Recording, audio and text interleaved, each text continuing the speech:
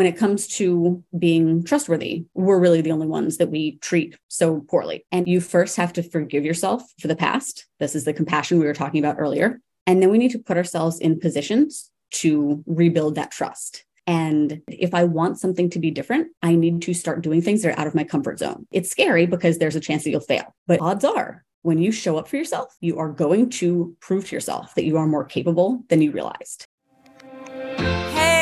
Midlife ladies. This is the Dear Midlife Podcast. Unapologetic girl talk that will help you remember who you are and figure out who in the hell you want to become.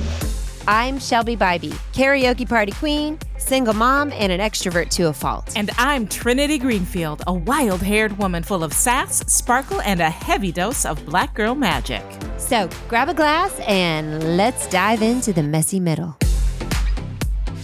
Our guest today, Esther Avant, shares a statistic that 80% of our inner thoughts are negative. She believes that... My mind. That right. Isn't that incredible? It blew my mind too. And then I started to stop and really assess. And if you become aware, it can feel alarming. And you know, one of the things that she believes is that this is one reason that it is so difficult to take what she calls compassionate ownership of our health and of our lives. Yes. Esther is a sports nutritionist, personal trainer, health and weight loss coach, and owner of EA Coaching. And I loved this conversation so much because she provides this holistic health and lifestyle coaching approach. And she specializes in helping women generally over 40 reach their health and weight loss goals. But she is so much more than just a health coach. She supports the women that she works with by helping them learn and master the exercise and nutrition big rocks. And she's also able to take complex and overwhelming topics like menopause and simplifying them so that the individual feels ready, willing, and able to take meaningful action, not just in their own health, but in their lives overall. Yeah. And, you know, our conversation with Esther today focuses on so much more than just the obvious aspects of exercise and nutrition. And, you know, instead really focuses on the less well understood components of mindset, work, and lifestyle change. And we take a deep dive into the root cause of our own personal roadblocks to change. We all have them, right? And our continuous habit as women to continually show up for everyone else. Everyone but who? Ourselves. Yes, baby. Damn. Mm. And oh God, I feel that today, really. I'm feeling it today too. I'm like, y'all working me like a dog in the middle of summer.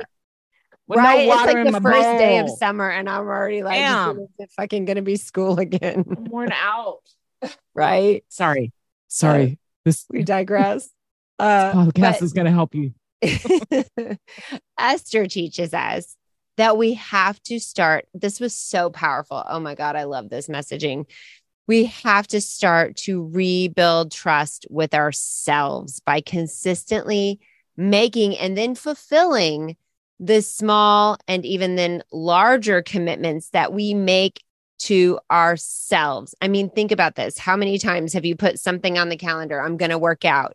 And then when it comes time to work out, you're like, I don't have time for this today. That's because we continue to break these commitments to ourselves. And now we are untrustworthy to ourselves. So powerful. But when we are able to make and keep these commitments, we prove to ourselves that we can show up. We can withstand things that are difficult. We can push ourselves out of our comfort zone and we can thrive. Yes. And baby girl, you know what else we can do? We can do hard things. Yes.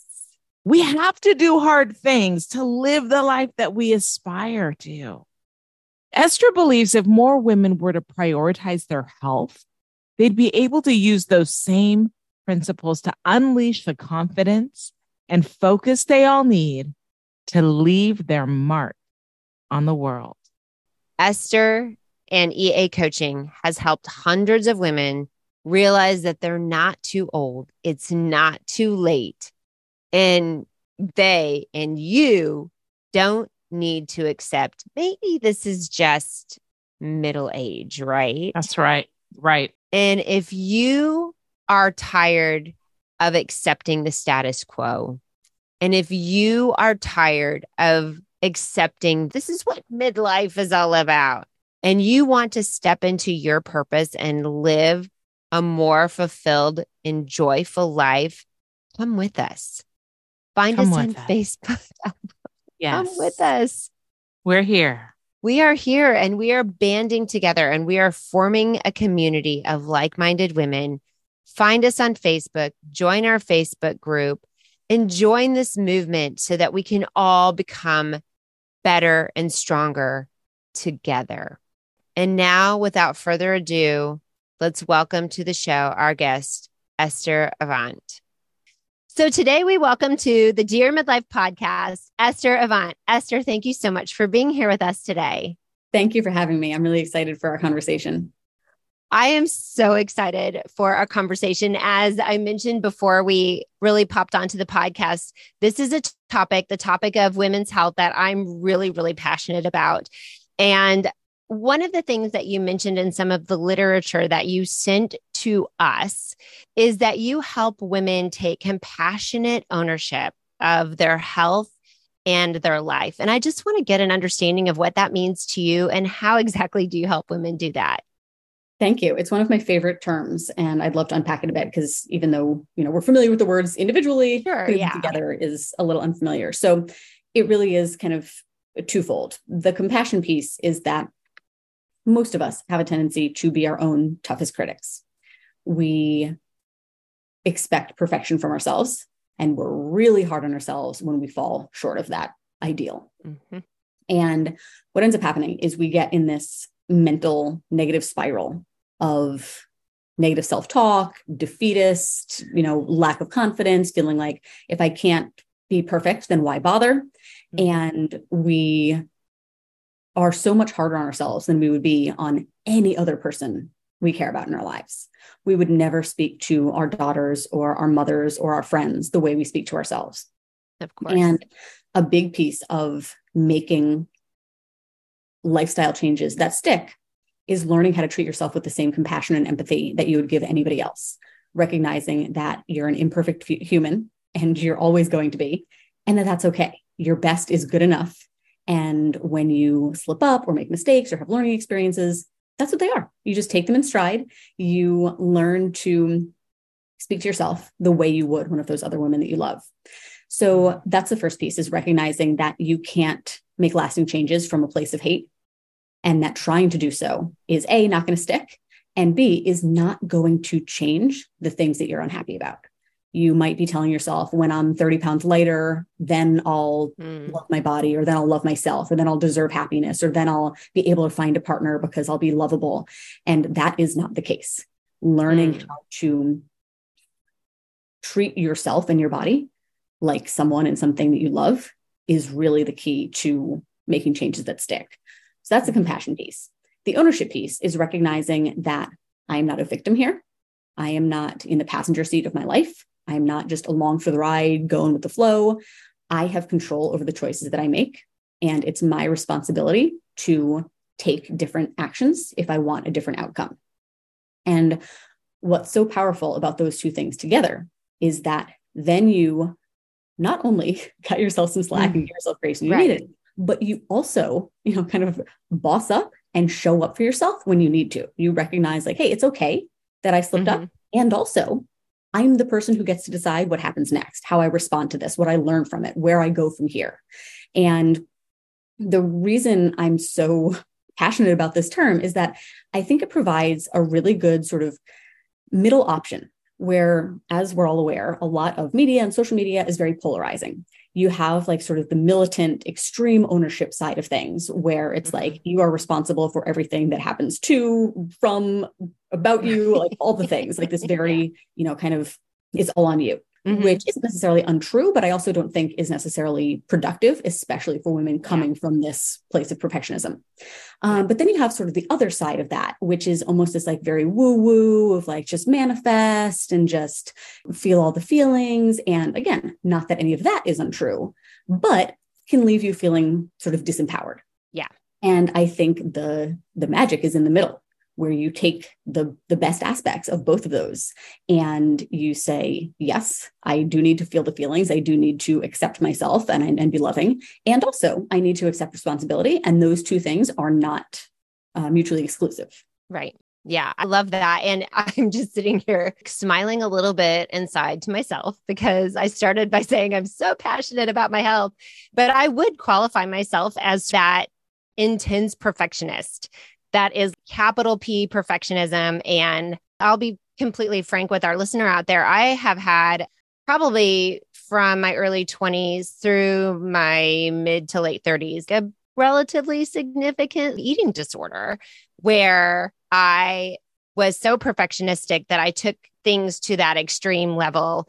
And I am also very disciplined. So the perfectionism and the discipline combined actually created, I think, a long-term problem or issue for me. And it took me a long time to actually come to this space and place of loving myself and loving my body. There might be a little tiny voice in the back of my head every now and then. I feel like I'm there. And I think what helped me get there was just the birth of my children and knowing that I had to choose a different path and be healthy for them. But I love this idea of compassionate ownership. And I feel like it's such a great concept. But how do you help women get there and love their bodies? We are so bombarded with the media and with other people's judgment, in addition to our own judgment of ourselves. So how do we get to this place where we can actually learn to love ourselves and shift that mindset? That's a great question. And I think the first thing to note is that it's a process. Like you touched on, you still have that voice in the back of your head. We all do. And I think sometimes when we approach this stuff, we do it under sort of the assumption that at some point that'll be gone completely. I'll just erase it. And that's not the case. We talk a lot in our coaching about what progress actually looks like. And that's one of the things that not only is that voice smaller and sort of further back in your head, but you recognize it for what it is, which is just a voice, some thoughts, a piece of your past. And you have the tools to know what to do about it. Rather than it starting off back here and getting louder and louder and louder and taking over, you have done the work to know how to manage it and not necessarily to silence it completely, but to, gently call yourself out. Hey, that's not true. Or I don't want to believe that anymore. Or, whatever the case may be, that when you can just not take it at face value and you can sort of talk yourself down from it getting loud and taking over, that's huge. And that's a major form of progress. Another thing that's really important is to remember that we have, and this is part of the ownership, we have control over a lot of what we're exposed to on social media. And that what would benefit a lot of us is to periodically curate our social feeds. I take a lot of sort of protective action on my social media consumption. I delete the apps from my phone every day. I'll download them once a day so I can upload a story. But other than that, if they're not there, I can't find myself mindlessly scrolling. Wow. I also curate who I follow, who shows up on my feed, because I've been able to zoom out and notice the toll that it takes on my mental health. If I'm following a ton of other business owners that are similar to mine, and I start going down the comparison road of, they're launching this new program or they have this many clients or, that feels bad. If I'm only following fitness people or influencers and all I'm thinking about is, she has a great butt and should I get implants and should I be blonde and all those things, that feels bad. But it's on me to recognize I'm putting myself in this situation. So going through and silencing, muting, unfollowing, blocking, whatever, the noise that is not improving your life and doing it because it stuff like kind of starts sneaking back in. Doing it from time to time. Anytime you notice I'm feeling worse when I get off social media, do something about it. Maybe it's something like a fast, 7 days, I'm not going to go on, that sort of thing, just challenging yourself to get some distance from it. I love that. And I know I've been really quiet so far in the conversation here, but I think that for me is something that is a huge takeaway, especially the piece, Esther, about this mindless scrolling, right? And I think there's so much that we do every single day where we've gotten into this habit of just letting life pass us by without thinking about it, without considering it. And then we look up and that's feeding into all of these other thoughts of what I haven't accomplished in my life, who I no longer am, I'm not doing anything that brings me joy. And we don't stop to think about these little teeny pieces all along the way. I'm definitely going to try this fast. So those of you in social media land, expect to not see me or hear from me anymore. I love it. At least for a while. It really is true. And I think the other piece I wanted to mention is the importance of who you surround yourself with. I know it's very cliche, the saying, you're the sum of the 5 people you spend the most time with or whatever it is. But it really is true that those people have a big impact on us. And I love, Shelby was telling me a little bit of your guys' backstory and how you met and the origin of this podcast. Being intentional about who you surround yourself with can make it so much easier to take compassionate ownership. If the other women who are around you are practicing the same habits, help you see your own wins and see the good that you're already doing. It's very easy to find yourself kind of in that trap of these are my default friends. The thing that we do is watch bad reality TV, drink wine, commiserate. Love is Blind is not bad reality TV. I don't care. I am deep in the rabbit hole, so no judgment there. But it does take a toll if instead of helping lift each other up, it's just sort of this misery loves company, like, oh, we're all feeling badly about ourselves, so let's snack and drink and talk about it. Not that you don't need an emotional release and things like that, but it's much harder to be the first person to start making a change and take compassionate ownership than it is to be among other women for whom it's either the norm already or who are trying to do the same thing.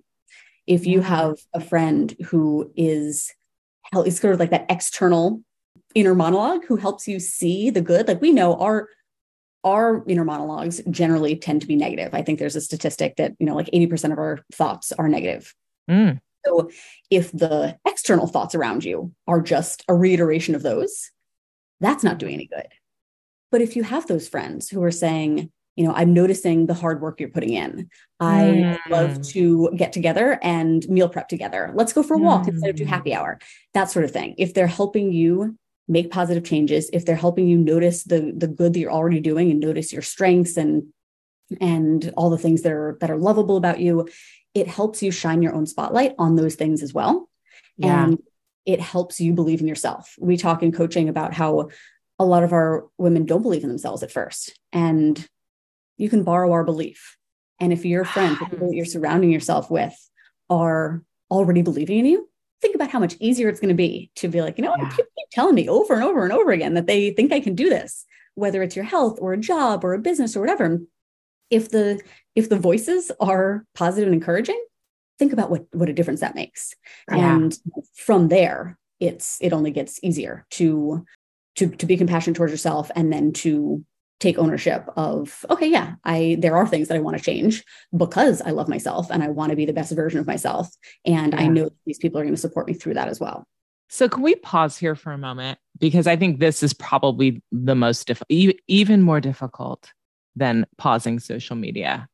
The idea of setting firm boundaries related to your relationships with other women, and I've come to the realization that there are people in my life that are sounding boards that are healthy, that reflect back to me where I'm doing well, where I'm really fallen off the wagon, that help me to create new ideas, think of new things, help me to expand. Like these are the kinds of people I feel like you're talking about. And then there are also people in my life that I like to call bitching boards. So I've got sounding boards and I've got bitching boards.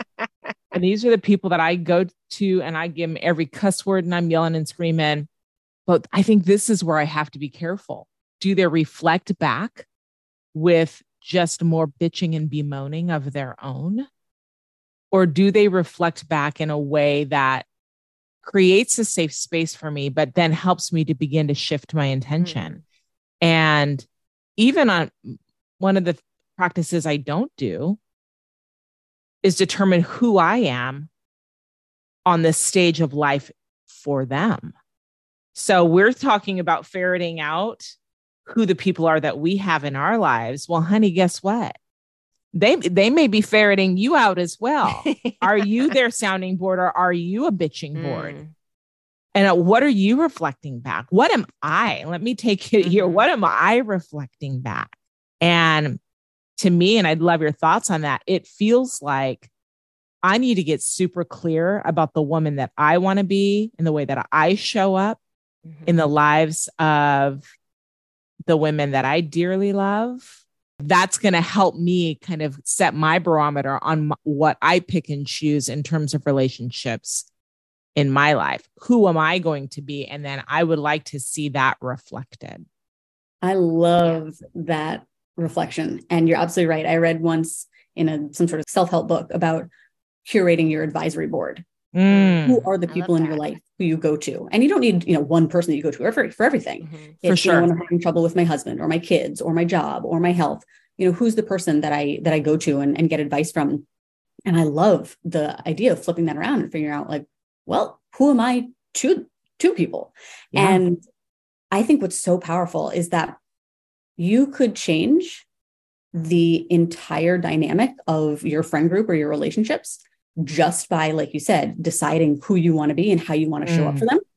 Because one thing that really stood out to me as I developed a clientele and a community was that I would have back-to-back calls, and every woman that I talked to would be struggling with the same thing and say, I feel like I'm the only one who blank. And I think that's what we tend to do is we think, sure, I want to adopt new habits. I want to be drinking less. I want to be exercising more, but I don't want to be the stick in the mud. I don't want my friends to think I'm boring. I don't want them to think I'm weird. So I just kind of maintain the status quo. When in reality, odds are the majority of your friends would also love to be feeling healthier and more confident and making some of those changes as well. So if everybody's just kind of sitting on their hands thinking like, oh, I don't want to be the first, but then you decide to take ownership and say, you know what? I don't think my behaviors are serving me or my friends. So I'm going to be the one who starts showing up differently. And it doesn't need to be this drastic shift where, you chop off all your hair and dye it and dress differently and then start showing up completely differently. It can just be subtle in when you notice the conversation sort of going in that like bitch and moan direction, and you start practicing. How can I empathize and be supportive and understand that like sometimes people just want an emotional outlet and they don't. We all need to bitch and moan sometimes. Right. Show. Right. And then also recognizing like, are there opportunities in there for me to infuse some positivity or some action or some reminders that we can bitch and moan about this all day, but if we actually want it to change, we need to do something differently. Yeah. And if you decide I'm going to take kind of the leadership role and start experimenting with this, I think it could be so powerful to see how that sort of spider webs out into all the other women that you are interacting with. This is what I love about our relationship, Shelby. Yeah. It's like, you're that person that like I can bitch and moan and you will like literally come to tears with me and like we'll go and you're like, okay, tears with everybody. You're like, oh, I'm gonna go kill. Let's get the car now. I got the shovels. She's that person, but then she's also the like, okay, well, great. Glad you're there in your little shithole right now. What are we gonna do to fix it? And she will equally kick my ass. And then we'll be like, okay, well, let's take and practice some of these things that we have learned. Let's go in, and it is now time to reset our vagus nerve. It's like she will go into all of the different places with me.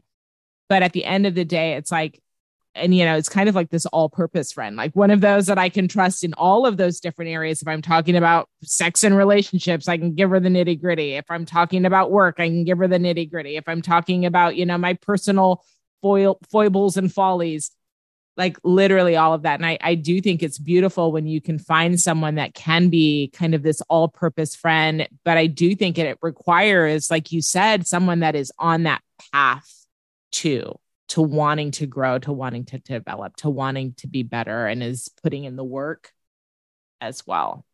Yeah, no, I think you're right on point. And Esther and I were talking a little bit before the podcast, is that sometimes I feel like there are women out there that know I know that a healthier lifestyle is going to serve me. I know that I need to eat better. I know that some of the lifestyle choices that I'm making right now are actually having maybe a negative impact on not only my own life, but my relationships with others. And sometimes what I've seen happen is that women know these things. They know that they need to change, but they're not willing to make the changes. You know, I think I mentioned the book Immunity to Change. Like, what is it, Esther, in your opinion, your estimation, that stops us, even though we know we need to make better choices? What do you think is that stops women from moving forward and from making those choices? And how do we get over that? This is such a complex question. And it's one I think about a lot. You touched on one of my pet peeves, which is that almost everyone that I talk to says some variation of, I know what to do, I'm just not doing it. And yeah, right. I'm famous for that.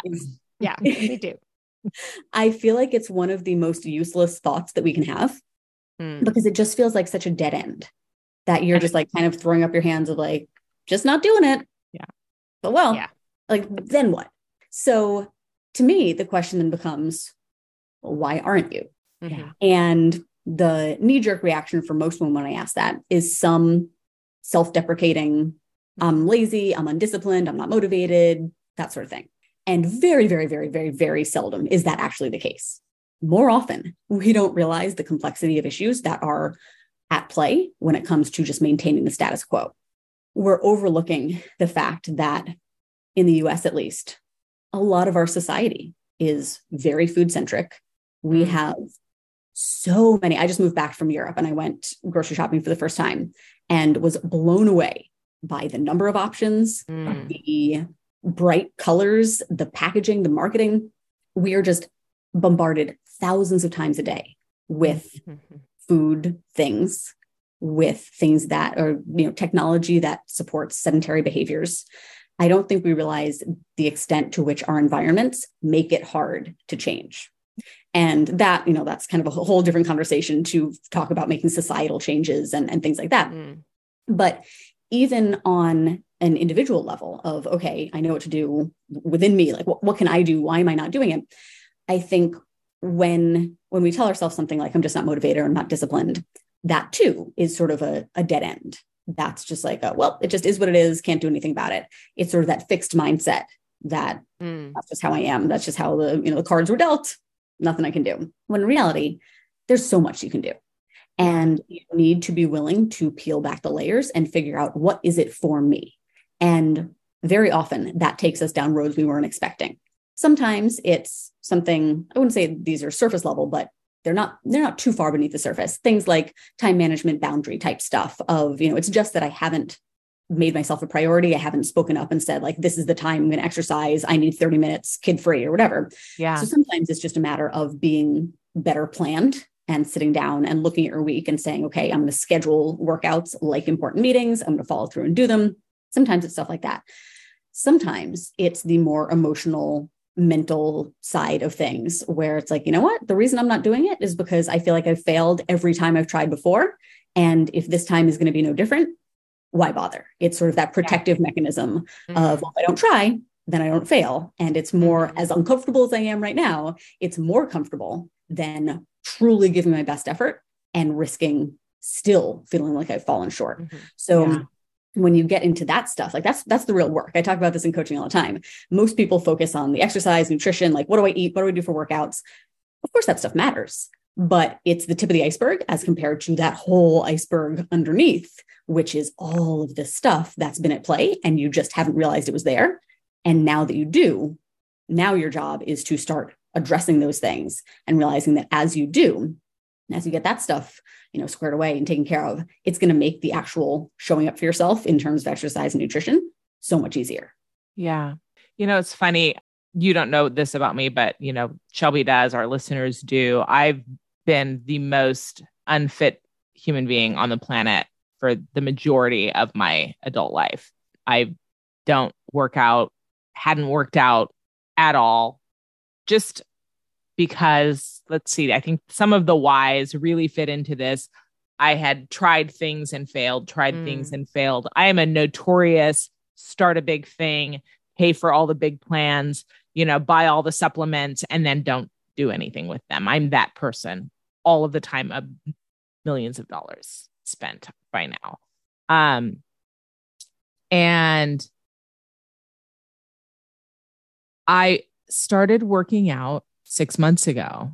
And for the first time in my life, I'm successful with it. And my success metric or bar is probably a lot lower than most.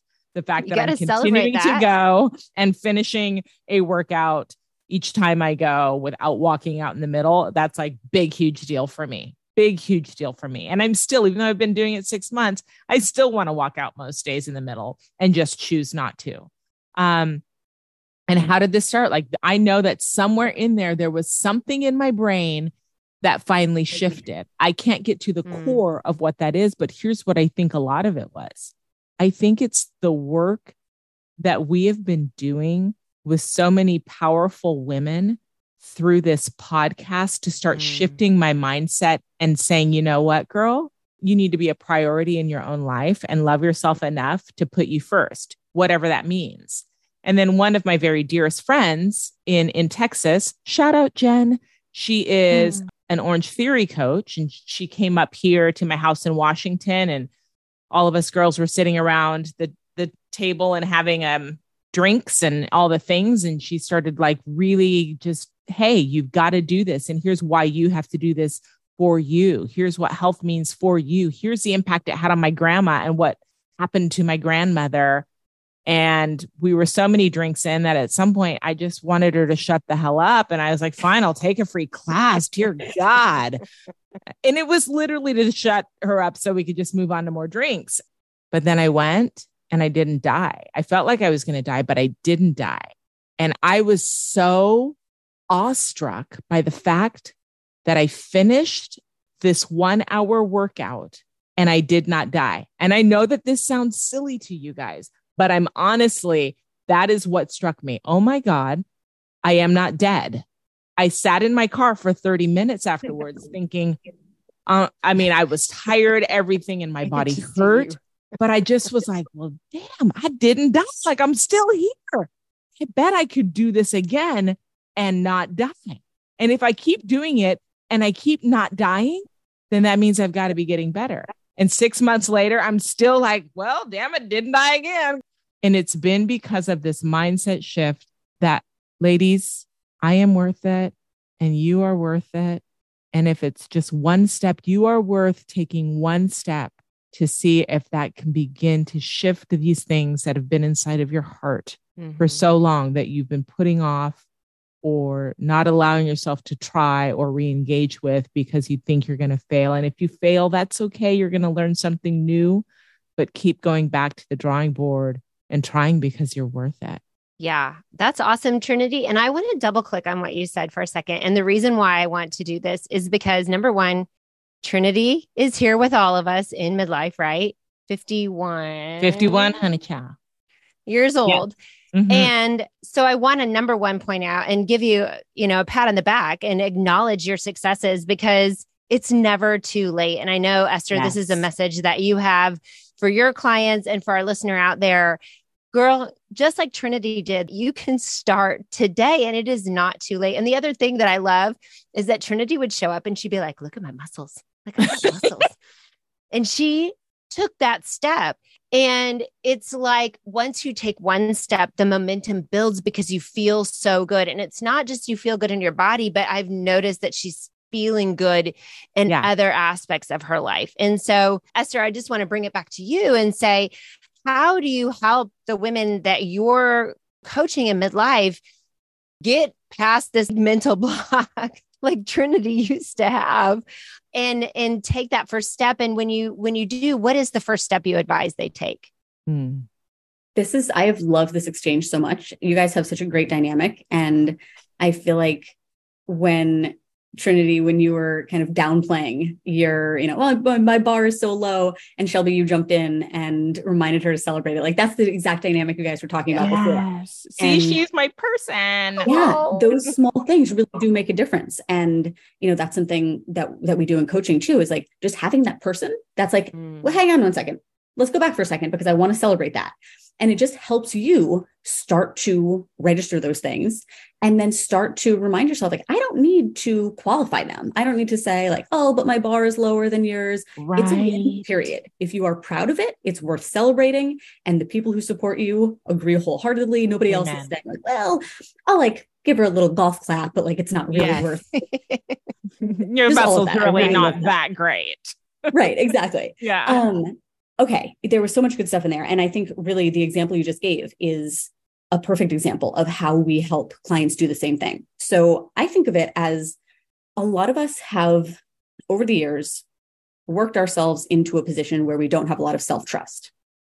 And this happens in small things, in saying, I'm going to wake up early and take a walk and then hitting snooze. In saying, today's the day that I start eating better and then not doing it. It's these like small sort of paper cuts that, you know, one thing individually, it doesn't matter. You don't follow through on what you say you're going to do enough times. You start to not think of yourself as trustworthy. It's very much like if you had a friend who, you know, said, I'll do this, I'll pick you up at the airport, I'll do that. And then they bail on you. They're just not reputable. And we know that we would never let down anybody else in our lives. We're not going to not pick up friends at the airport. We're not going to forget our kids at school. We're not going to, you know, tell our spouse we'll pick something up for dinner and then not do it. When it comes to being trustworthy, we're really the only ones that we treat so poorly. And as a result, we've damaged that self-reputation. And a big part of the work is rebuilding it. And you rebuild it just like you would with any other person. You first have to forgive yourself for the past. This is the compassion we were talking about earlier. We need to say, it's okay. You're human. You're imperfect. Whatever has happened before is okay. I forgive myself. We need to wipe the slate clean. And then we need to put ourselves in positions to rebuild that trust. And that's what you did with that first Orange Theory class. It would have been easier to continue to tell your friend no, or to say, yeah, I'll go, and then come up with excuses and bail. But you decided, if I want something to be different, I need to start doing things that are out of my comfort zone. I need to risk taking this class and dying and proving to myself that I won't. And when you put yourself in the position to try, it's scary because there's a chance that you'll fail. But as you've experienced, the risk of failure is much higher in our brains than it is in real life. Odds are, when you show up for yourself, you are going to prove to yourself that you are more capable than you realized. That first class gave you evidence that you could do it. And instead of being like, oh, that's just a one-off, I just got lucky, you decided to let that mean, I have evidence that I can do it again. And that's really where it comes from, is giving yourself the opportunity to rebuild that trust and that self-image. When I say I'm going to do something, I do it. And I do it over and over and over again until I've basically written over all of those transgressions in the past. And I have just started showing up as this different version of myself who I can trust and who I can be honest with. And I know I'm going to be there for, like anybody else that I care about. I've never, ever, ever thought about that dynamic of breaking trust with myself and that being a root. Like, this is the first time I'm hearing this, and it is making so many bells and whistles and dancing girls go off inside of my brain right now. You have no idea, but I think this is a contract that I've broken with myself so many times in so many ways, whether it was exercise or eating or making my bed or some of the simple things and plenty of the big things. So thank you for that. You know, Jen had been talking to me about this for 10 years, you guys. This is a 10-year conversation that me and one of my besties have had over and over and over. And it did start to rewrite that trust contract with that first workout and of literally not dying. Again, that being my very high bar that I'm proud of. Thank you. There you go. And so what I said to myself is, I will do this for 1 month. And if I continue, the literal conversation was, if I continue to not die and continue to make it from workout to workout, then I will do this for another month. And I just thought of it in that way. And it did begin to rewrite the contract. And now I'm on autopilot with it. I love that. I love that. And you know what? Here's the thing too. I want to focus in on some of the changes that we go through in midlife that maybe make having a healthy lifestyle more imperative than ever. So as women in midlife, we're facing things like menopause, and that's wreaking havoc on our body. And so, Esther, can you help us understand what are some of the health issues that we face as women in midlife and why taking ownership? I love the fact that Trinity is getting started now, and why now is the best time ever to get started in taking ownership of your health. Great question. I will get to that in 1 second. There are 2 notes that I made that I wanted to go back to really fast. One, Trinity, you just mentioned, the self-contract and you mentioned things like making your bed. And I think that's a perfect example because we tend to focus on like the bigger things, but it really is those small things. It's not just workouts. It's not just nutrition. It's all of the things. Like if you say you're going to make your bed, or if you want to be someone who has a tidy room to walk into at the end of the day, it's those small things where does it matter if you make the bed or not? No, not really. What matters is that you said you were going to do something and you want to be the type of person who does what she says she's going to do. That's so powerful. So if you're looking for like something small, some way to get started and work on that self-trust, and if the exercise, nutrition stuff just feels like a little bit too much or something, to save for a little bit down the road, start with something like making your bed. It's the perfect example. And the other thing you mentioned earlier was that you haven't walked out of a workout. You want to, but you don't. And I wanted to touch on that because I think sometimes, again, we're hard on ourselves and we sort of idolize or put on a pedestal, your friend Jen, who's the coach. Mm-hmm. Oh, she must always love doing the workouts. She's enjoying every minute of it. Nobody but me wants to walk out. There's something wrong with me because I don't like it, even after 6 months. And as someone who's been working out for 2 decades, I can tell you very seldom do I want to do the thing. And quite often would I like to stop in the middle. And what you've done, and now for 6 months, you've proven to yourself, I can experience the feelings of discomfort of wanting to stop, and I can be stronger than them. And I'm building up this resilience, this mental resilience to prove to myself, I am not someone who quits. And like Shelby mentioned, seeing the impact that this health journey is having on the rest of your life, that's what it does for you. Yes, the health stuff is amazing, but also to have those experiences to recall and to say, I put myself in difficult positions and I survive them, makes you so much better equipped to then apply that to other areas of your life and say, yeah, it's going to be uncomfortable for me to start a business or for me to go after a promotion or for me to speak up in this meeting. But I can do hard things because I do it all the time in my workouts and I'm not someone who quits or backs away from this challenge. And I think that's where taking ownership of your health really benefits you in kind of an overarching way. That's a good word. Preach, sister. So there's my follow-up rants. Okay. So yeah, menopause is a monkey wrench for sure. A bitch. She's a bitch. Let's call her what she is, a bitch. A hairy, crazy bitch with a hairy, crazy bitch. Yes. And there are literally dozens of symptoms that we experience that a lot of us don't make the connections to menopause. I pulled up a PDF we've created for our clients because most of our clients are perimenopausal, and some of them you would never make the connection. Bleeding gums, burning tongue, things like that wow. Like who would have thought? There's the very sort of kind of standard ones of, hot flashes, trouble sleeping, mood changes, night sweats, that sort of thing. But the symptoms can really be like wide reaching. Yeah. Who knew? That I feel like can be really defeating, just feeling like my body's undergoing all of these changes.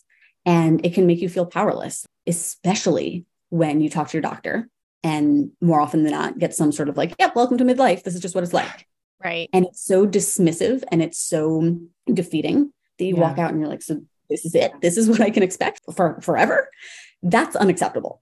And what's fascinating to me as I was researching menopause for our own clients is that even among OBGYNs, who you would think are the most likely to be helpful when it comes to menopause, only 20% of them receive menopausal training. Wow. So you can imagine that there is a much lower statistic among, general practitioners and things like that. So the fact that this is something that literally every woman experiences, and that's the good news. My mom, we were talking earlier about losing our moms, and I lost my mom young, and something she always used to say was getting old is the good news. And I truly believe that. I know, middle age and old age comes with its own set of challenges, but they beat the alternative. Yes. So we need to focus on what we can control.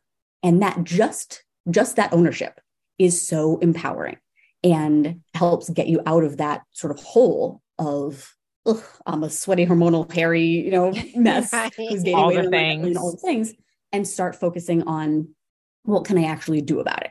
There's sort of this line to toe of where do I practice acceptance and where do I focus on taking action and creating change.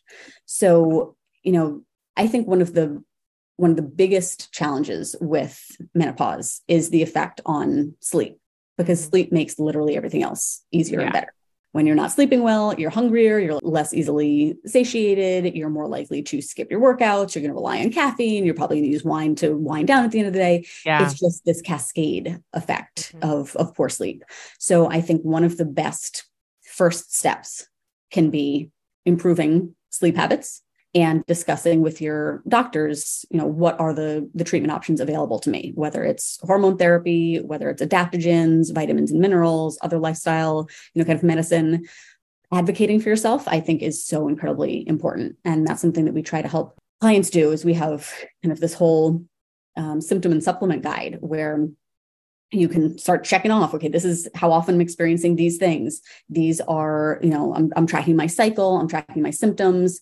I'm coming armed with this information and the questions to ask to help figure out what can I do, and, figuring out what of the treatment options, what are the symptoms and side effects and risks, what are the benefits, how soon would they start working, what would they help me do, would I have to be on them forever, what does that look like? If we're not going to just receive the information that we need, then it's on us to take control and advocate for ourselves and say, these are the questions that I have, this is what I want to know about, this is what I'm experiencing, and I'm going to pester you or whomever I need to until I get some help and I get some answers and I get some relief.